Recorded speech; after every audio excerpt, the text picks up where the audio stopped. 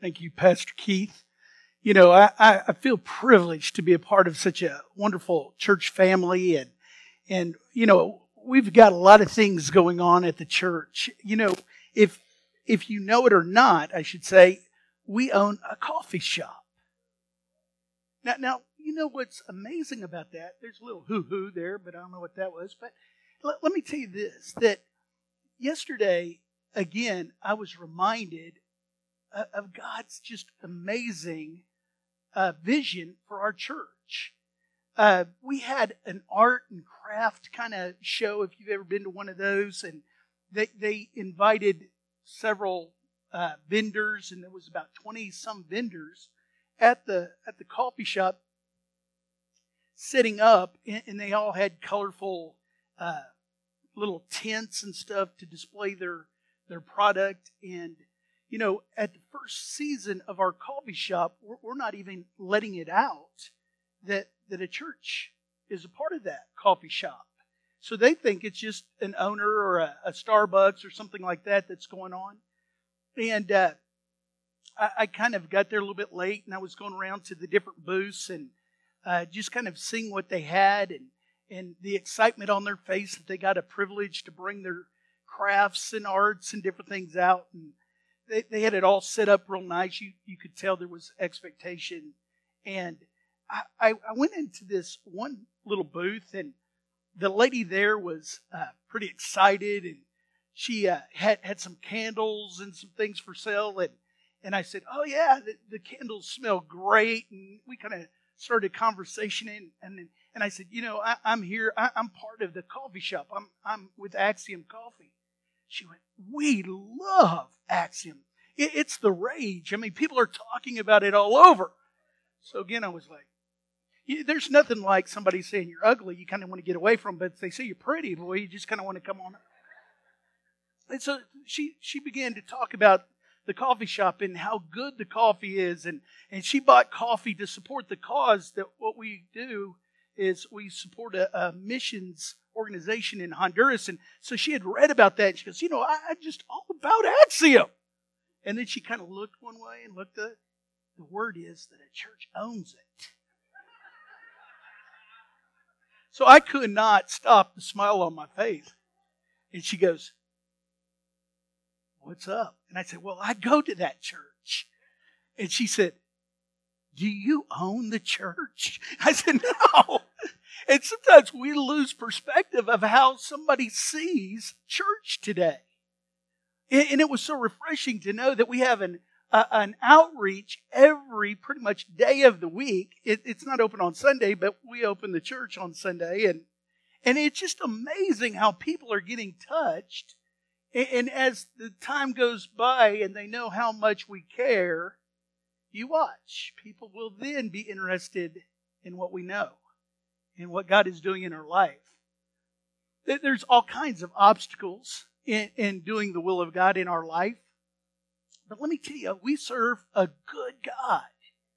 And I don't know, and I can't get to know you fast enough because I want to, but to know all the things that maybe have been spoken over your life and maybe what you think God is or who He is or what He's done. Let me tell you, we serve a loving Father. And I want you to know that this morning. And I believe that He has you here on purpose.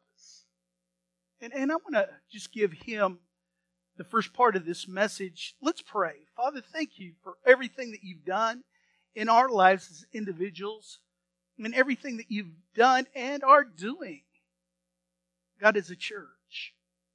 And Father, if you'll speak, God, our desire is to hear your voice.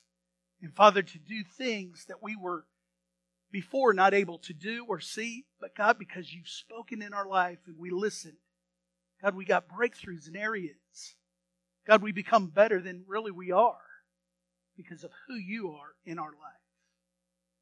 In your name we pray. Amen. You know, I heard a story that I want to share with you, and I heard it this week about a missionary. And the missionary had just kind of become part of a mission on an island, and it was kind of out in the middle of the ocean, and it was kind of going to be a tough mission to kind of reach the people of that area.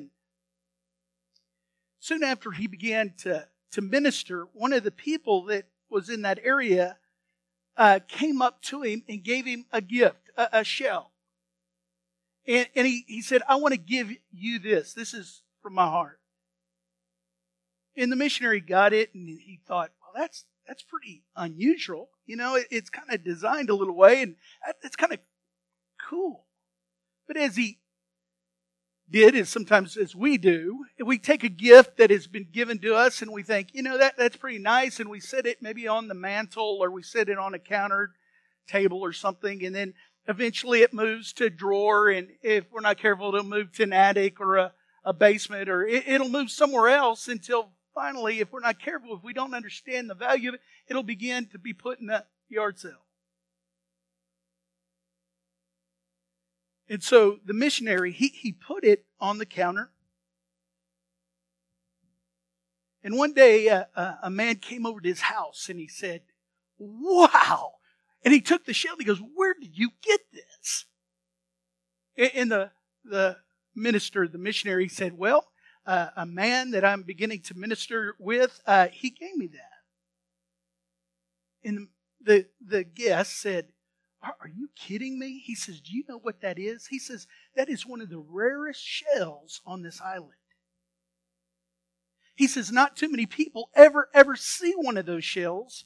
And the reason why is because anybody that gets one of these shells realizes that you have to go on a long walk across the island, and it's in a remote area where not a lot of people can get to. I don't even know if you can get to it by boat. He said what they have to do is the people, the natives of this island, will walk for miles and miles, and they'll go up over that big hill over there, and it's so thick that it takes them literally hours just to go through the thicket, and they get all scratched up, their feet get blisters and cut because they go over a part of the journey just to get to this place where those shells develop. He says that you got to walk over kind of a lava rock, and since a lot of them are walking barefoot, that they'll get their feet cut up. And he says not only do they know that how much walk that will be and all the trials that they go through to get to it, but they realize it's not just in getting the shell, but it's that they have to even come back. And they go through that. This morning, the title of my message is The Long Walk. And as we talk this morning about Jesus and how he went on a long walk, we're going to see parallels and crossovers of our life with his. And sometimes we see Jesus' life and we see that the long, hard walk that he went on to the cross. But I want you to see some other things that are going to be real obvious this morning in our lives. I want you to look at this verse, and it's found in the first few verses of the book of Hebrews. And the Bible says, fixing our eyes on Jesus, the pioneer and perfecter of faith.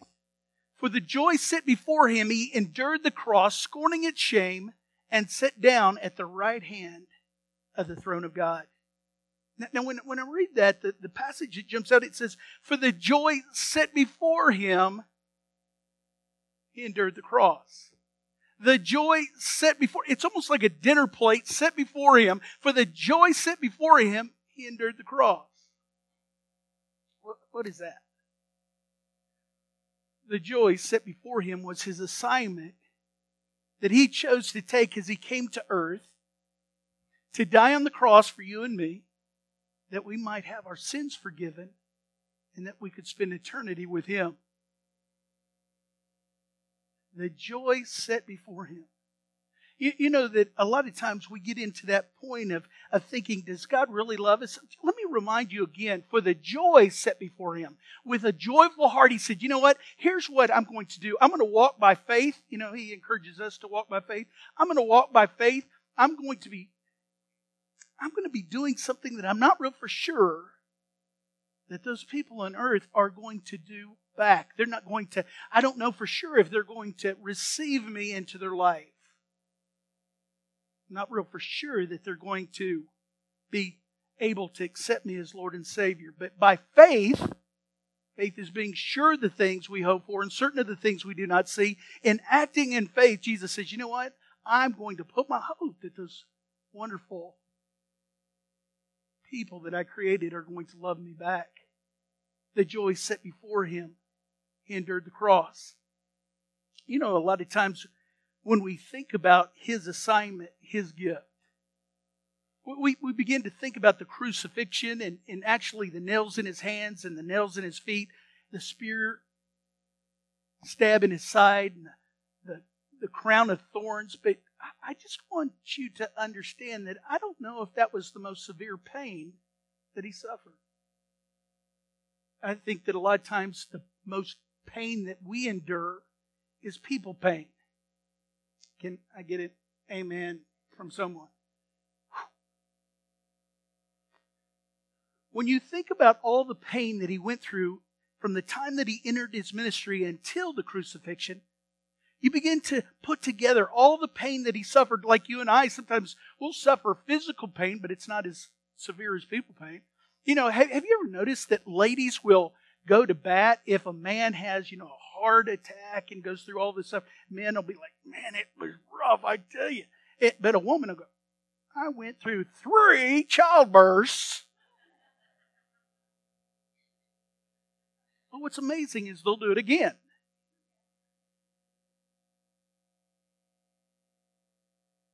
Have you ever got 2 ladies that are kind of battling back and forth? 19 hours. I wish I had 19 hours of labor. I dilated to 20. I dilated to 40. They go back and forth, and it's so amazing. Even my wife, Gwen, that is luckily today in the nursery helping out, but she has had 4 C-sections because she loved having children. Endured birth pains. We endure pain, a physical pain. Some people have gone through surgeries and chemotherapy, and it's not easy. It's not light that I'm trying to make of it today, but it's the people pain. You talk to people that have gone through divorce or maybe a betrayal in their friendship with somebody else, and there's something that sometimes people will never let that go, and it begins to eat on them, and you'll see people go through all their life dwelling on people pain. Let me tell you, and I think we all can agree that life is tough, but the walk is part of the gift. The long, hard walk is the gift. The missionary said to the visitor, he said, you know what? I didn't value the gift like I should have. He says, you know what? I can't wait to see that gentleman again, the gift giver. And when I see him again, I'm going to really tell him how much I value his gift to me. And it wasn't long until the gift giver, the man showed back up, and he goes, the missionary went to him and said, man, I never knew what it took to get the gift. What it took for you to go to get the shell and to bring it to me. The gift giver, the guy says, you know what? You'll understand. Because people from around here understand that when you get one of these, the long walk goes with the gift. This morning, when we begin to think, and I just want to bring out, here's Jesus, and he's going to the cross. He knows he's going to. That's his assignment. And he sees all these things that are happening. John the Baptist, his cousin, is put to death. And the Bible says that he gets in a boat to go to the other side to be with his disciples alone. But when he gets there, the crowd that was with him had followed him around the lake to meet him on the other side. Here they are again, the crowd. And there was something about Jesus that could see that crowd, because a lot of times a pastor can see the crowd and think of an event that's happening. And sometimes, just, I'll be honest with you, sometimes a crowd, every word has an emotion, can be a problem. I look at the crowd and I think, how are they going to be fed? Or, where's the bathrooms? Is there enough bathrooms? And if I'm not careful, I can become critical about where everything's going and how it's all going to come together. But there was something about Jesus that could see a crowd. He could be in the middle of a crowd and still have compassion for the individual. When I think about all the things that Jesus did, and he's going through a crowd, and a lady touches him that has an illness in her body. She's been bleeding for 10 years. There's very little hope until Jesus comes on the scene. And the Bible says that she begins to push her way through the crowd just to touch the hem of his garment. And Jesus, in the middle of the crowd, everything's loud. They're going down the street. And he goes, "Oh, stop." He said, "Somebody touch me." In the middle of all this chaos, all the crowd, all the mob, he still focuses on the individual and talks to this lady and says, "By your faith, you are healed." The crowd. And on one situation, or one circumstance, he's coming down and there's a parade, a procession, and all these people are following him. And a little guy climbs a tree, Zacchaeus. Even though he's in the middle of all this humanity, he still can focus on the individual's need. And he goes over to the tree that he's climbed up on, Zacchaeus. And he says, "Come on, I want to have lunch with you today." And the Bible says his whole identity and his whole future is changed. Zacchaeus has changed because Jesus had focused on the individual.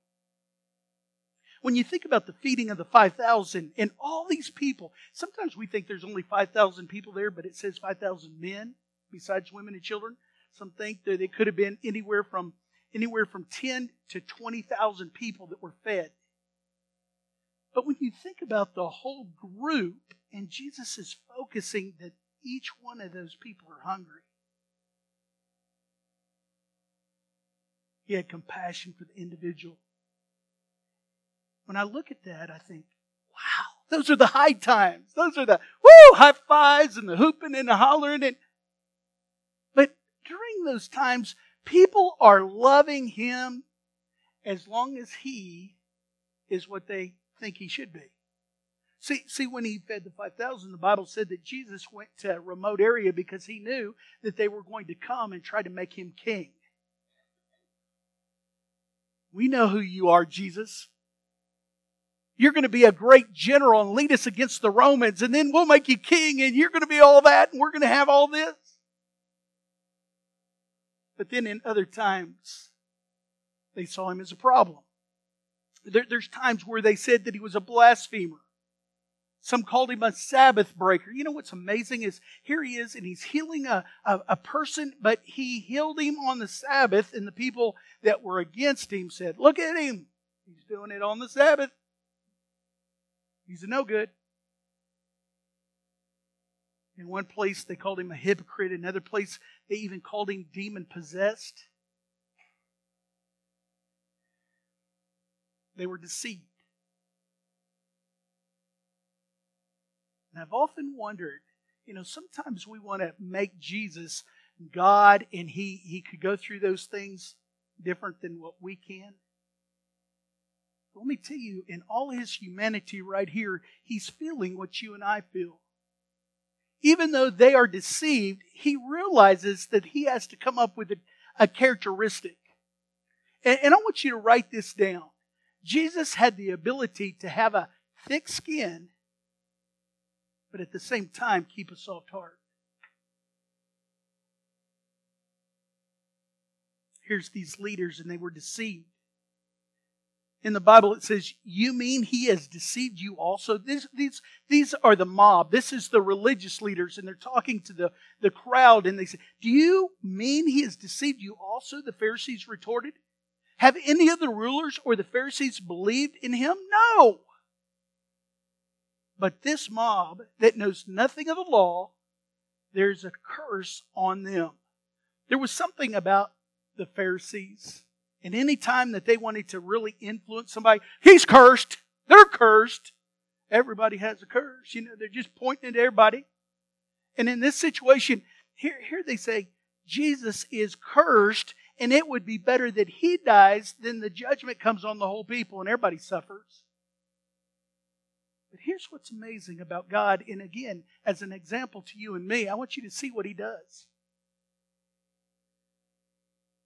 The Bible says that even in the point of being crucified on the cross, he said, "Father, forgive them," what?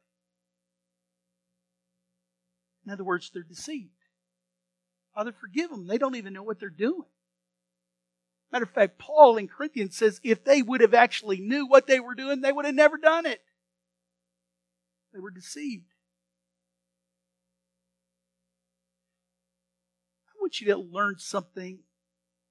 And as Christians, that I hope you realize if you're a believer and you've made Jesus Lord of your life, really what you're saying is He's in control of your life. That's why it's so important to know the Word of God. Because the Word of God, the Holy Spirit, can speak to you through the Word of God and tell you and help you with directions. I want to show you one of those places.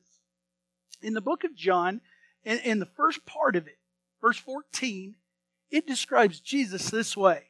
Listen to this. Jesus came to us and He was full of grace and truth. Can everybody say those two words with me? Grace and truth. Say it again. Grace and truth. I don't know about you, but have you ever had a real strong opinion about something? And you realized you fought for it, and then you realized you were wrong? Come on. Any clerics in here? All right. You know, and you go to preaching and you get to using your hands and body language. I tell you, that's right. That's wrong. The Bible says that Jesus was, it's an amazing characteristics to be full of truth and grace. If Jesus ever asks you a question and you begin to argue, you just stop.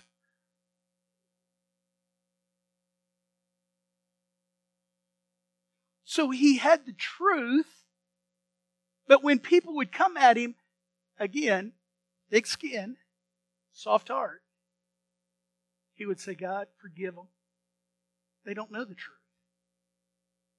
You realize, don't you, that you're a villain in the eyes of some people? And if you looked at those people, or if you looked at yourself like they look at you, you'd say, I'm a villain. Through their perspective, through their lenses. Huh? You're a villain to your husband's ex-wife. You're a villain to your boss that you left that job to go get a better job. And when they look at you, they're looking at a deceived heart. It's not who you are. You realize that. But there's something about going through life and working with people that are deceived. And even if it's just their opinion, it's their opinion. It's their reality. They're looking through lenses that are not correct. This last week, I went to get my eyes checked and to buy some glasses. And we'll just be continued on that part right there. But I got in that dark room, you know, and the eye doctor, you know, she puts that over your eye and goes, read that. And you go, read what? Anybody? And then they do the other eye, and she's like, do you have a seeing eye dog? How did you get here?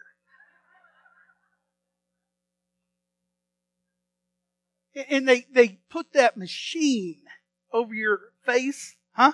And they go click, click, click, click, click, click. Okay, tell me, 1 or 2? 1, 2. 1, 2. After about 4 times, you go, I'm going with 2 because I'm. So then they check that eye and they get it right, and you check the right eye and they put it in, and you go, wow, did someone turn on the lights in here? It's so bright. It's so clear. And I'm telling you, as I signed up for the glasses and I have had corrective eye surgery, and who would have thought it would have ran out when you got a little bit older, huh?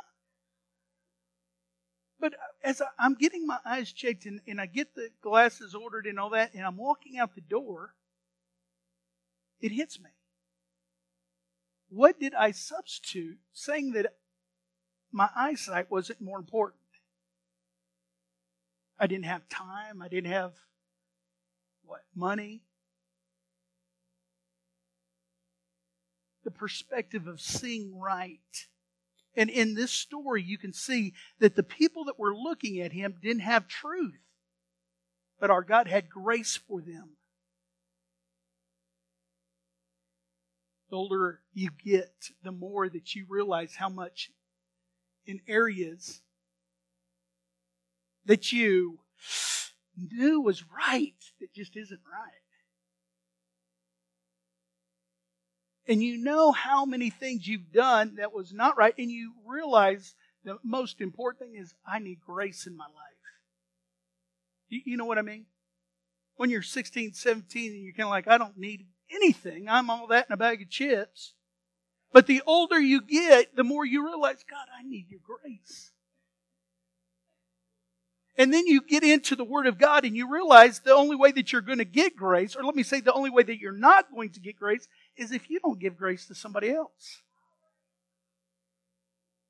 And there's something about that when you read that and you go, I don't like them, but boy, I'm going to forgive them.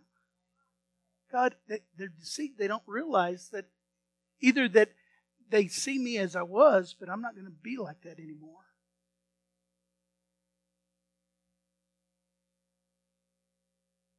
I want you to understand this, that the long, hard walk is part of the gift in dealing with people. See, some people that you're around are going to see you as a rock star, man. You are all that, man. Look at, there they are again. And then there's going to be people that look at you like a toad. Oh, no, don't touch him. You'll get warts.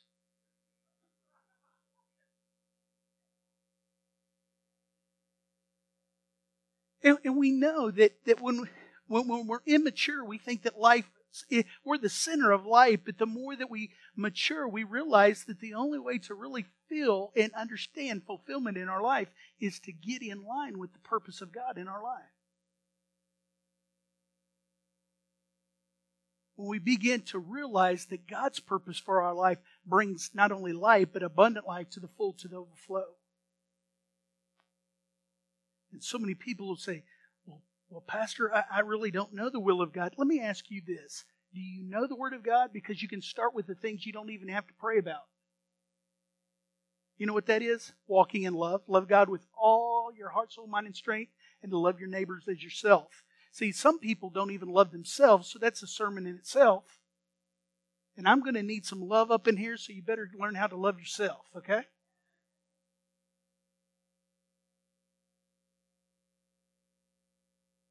The Bible says that Jesus, before he went to the crucifixion, when he went to Jerusalem to be crucified, the Bible says in Luke, it says, Jesus gathered up his courage and steeled himself for the journey to Jerusalem. Can I encourage you, keep walking. It's part of the gift that God has given you in life. It's part of what you're going to value the most when you look back on your life. See, here's Jesus, and he gets there, and all the spears that are flying and the rocks that are flying, all the fiery darts that the enemy is throwing at him, and he's got the shield of faith, which is what? A thick skin, but a soft heart.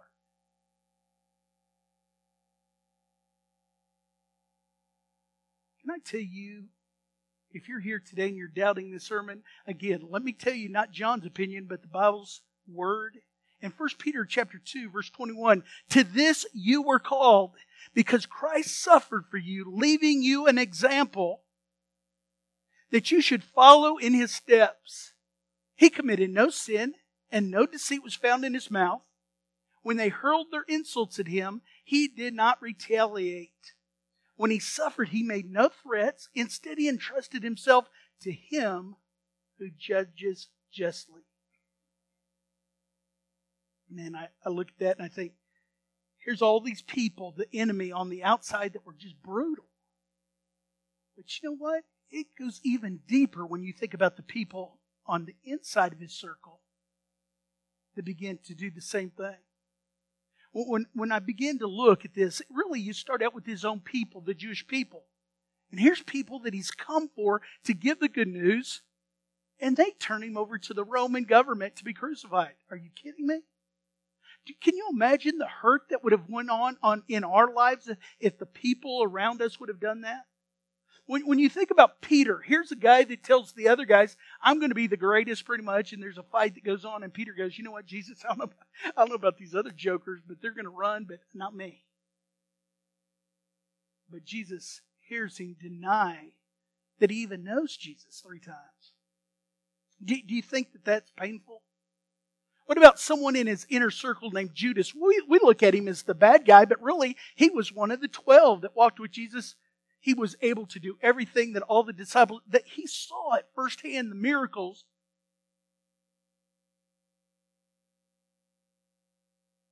But he betrays him.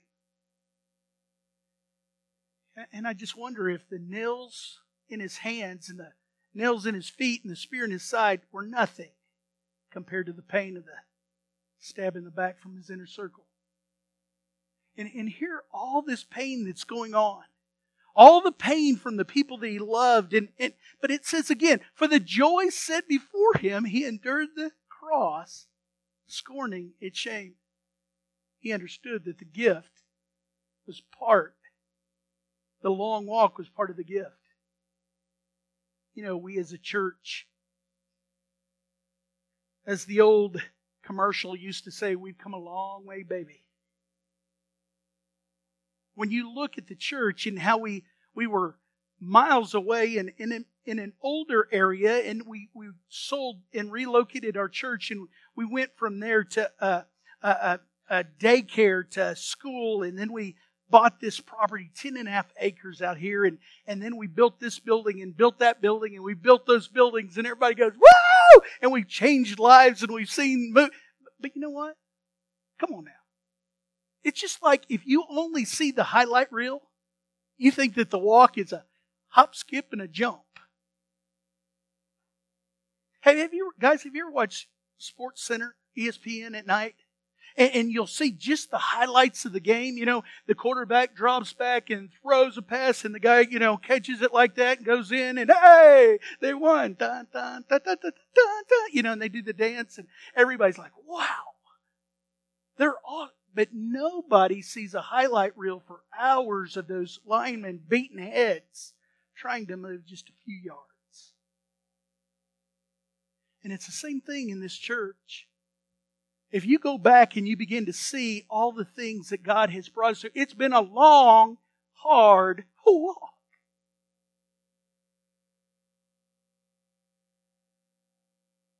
I actually, as a young pastor, thought that we could sell the property that the church owned, and we could be sitting on this building within a year. Did I say I was 26 years of age? Yeah. That says a lot right there. It was hard. I remember that, just the church was about 30 on a good Sunday. And I remember as we would have to set up every day the church in the school and take it down, and just all the things that we had to go through. I remember going home, and if there was anything that happened in our house, we didn't make much of a salary, and we had 4 children, and we'd come home, and if something happened, the air condition broke or anything like that, we'd be like, because we just didn't have any money. There's something about going over to the savings account and pulling out $5,000, but when you don't even have a savings account, it's a whole other story. And getting up every day and going through those hard times, that long walk. And some of you are there right now, and some of you are saying, I want to give up. I want to give up. And I want to encourage you, keep walking. Keep walking. It's part of the gift. When we found this land, again, after so many years, it's about 5 years, and we found this land, and I thought, wow! We didn't even realize that there was probably 75% floodplain on it.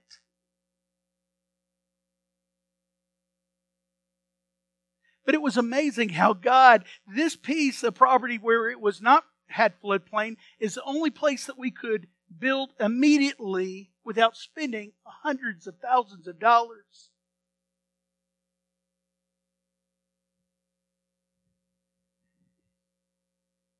And if you were here, you realize that in doing that, it opened up so many opportunities in ways that we could never see.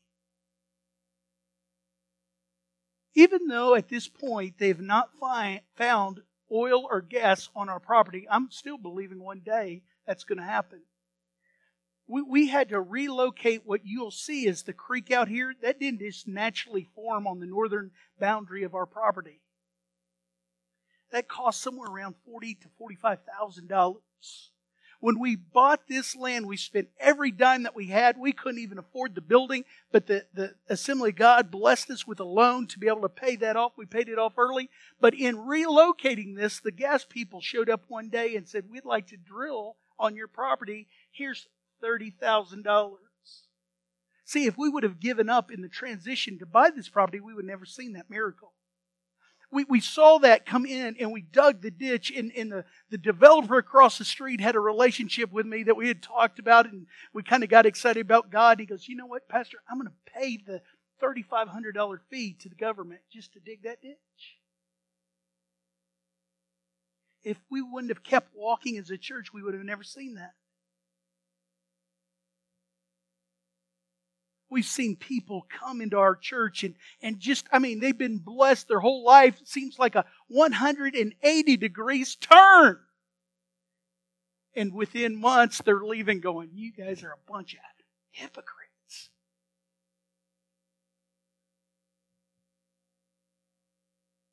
Can I tell you that the long walk is part of the gift? We get to a place where we were able to buy or to build those two buildings. And let me tell you, as acting general contractor to save the church money, I've probably not had such a hard 3 years of my life as I had the last 3 years. Now you'd say, well, Pastor, I never knew that. Because one thing that I have become aware of, hear me, is the gift that God gives us. There's a long walk that is adjoined to that. See, there's a lot of times that where we see people and we admire people and they're our mentors or whatever, and we think that they just, God just downloaded a bunch of wisdom into them. When we don't realize and we don't even value that the long, hard walk that they took to get to that place. It's made the gift worth so much more. Let me tell you this morning, you might be here and you might be on kind of a shallow relationship right now with your spouse. And you might be going through something that nobody else knows. Gentlemen, you might be here and you say, I just feel like my wife doesn't even know I exist half the time. She just comes and goes and says hi.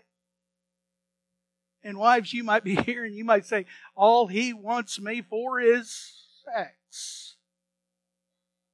And he says he only wants to have sex on days that start with T. Tuesday, Thursday, Saturday, Sunday, what?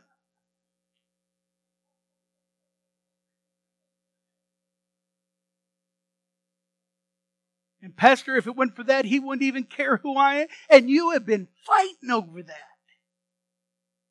And you want to say, you know what? I can get another husband that will value me. I'll get another wife that thinks I'm all that. Well, let me tell you this morning that part of the gift of marriage is that long walk with one another. That you don't see eye to eye on everything, and sometimes you think she should see this, and sometimes he thinks you don't even understand me after these many years of marriage. Yeah, we got one wrong amen right there. But we all that are married realize that there's a 100% chance of conflict. It's just a fact when you live with somebody. But we allow that deception to slip into our minds and think nobody else is fighting in their marriage.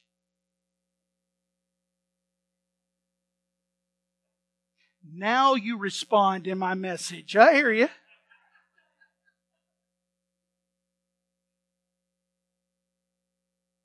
Maybe there's been problems in your work associates where you're working. And you say, you know what? I'm ready to give up. I'm ready to quit. Maybe you have children and there's feeling of a rebellion because they're deceived. And you're thinking, they can't even understand how much I love them. I want the best for them. Maybe it's your in-laws. Maybe you think they don't really ever appreciate me. That I married their daughter or I married their son. Can I just tell you right now, keep walking.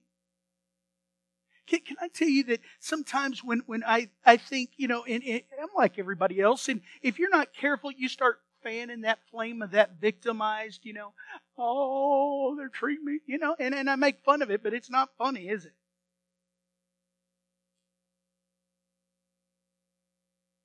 Okay, if you've ever played the victim, that's 100% of us. Get a piece of paper out, and here it is, right here. In Hebrews chapter 12, verse 3. Just consider and meditate on Him. Okay? What I've talked about today. Meditate on Him who endured from sinners such bitter hostility against Himself.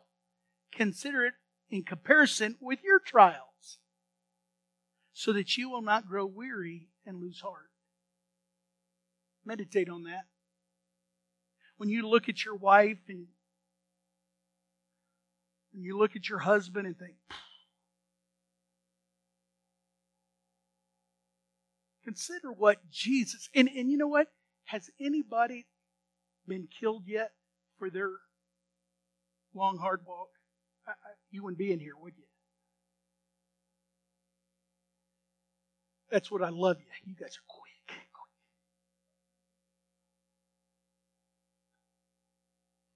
Meditate on what Jesus has done for us. Today I want to encourage you. Keep walking. Keep walking. Now this morning I want to end with this verse. It says this in James chapter 1. It's probably one of the most aggravating verses when you want to give up. And they've already got it up there, so I'll just go with that. Consider it nothing but joy, my brothers and sisters, whenever you fall into various trials, when people are deceived about who you are. They're fickle. Verse 3, be assured that the testing of your faith through experience produces endurance, leading to spiritual maturity and inner peace. He goes on to say that you'll lack nothing in your life. There's something about being completely developed in your faith and lacking nothing. Do you know that? There's something about you then being an encourager instead of a victim. When you're going through the long, hard walk that you realize is part of the gift. When you realize how hard it was to give the gift to you, nobody can devalue it.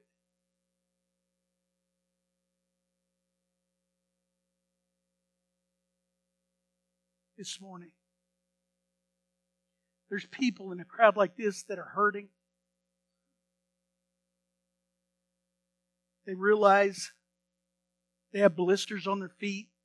They have scrapes on their legs. They might even have stabs in their backs. But it's all part of the gift that makes it so much worth it.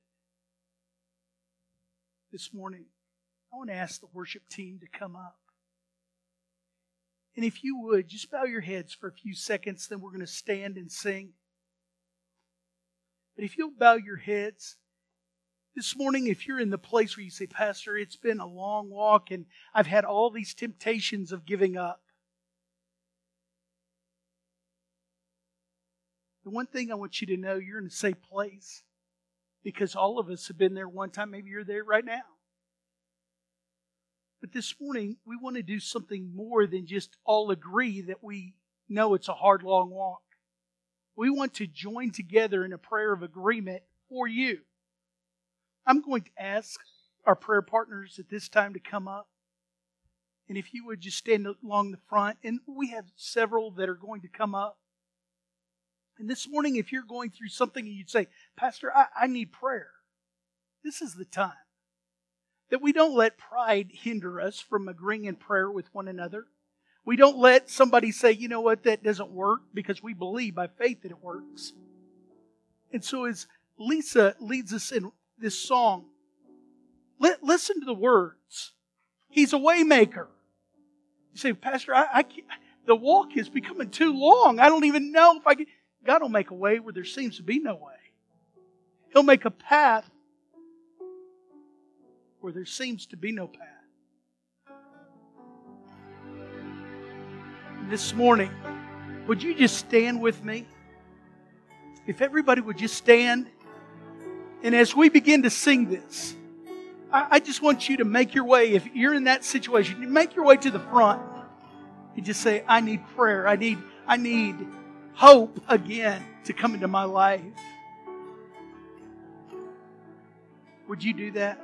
Let's see. God, I can walk this walk.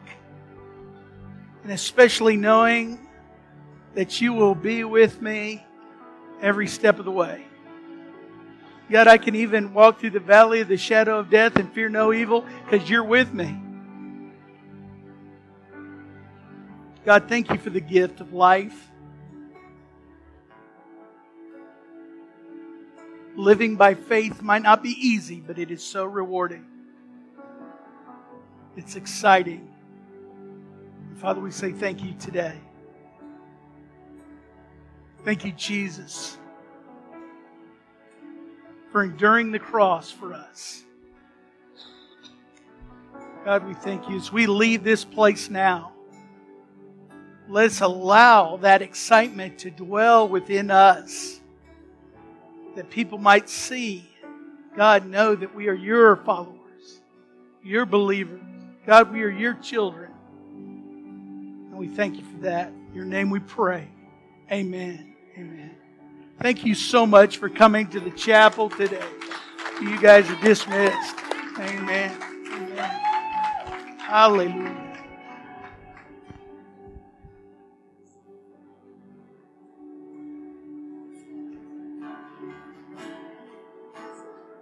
It's good.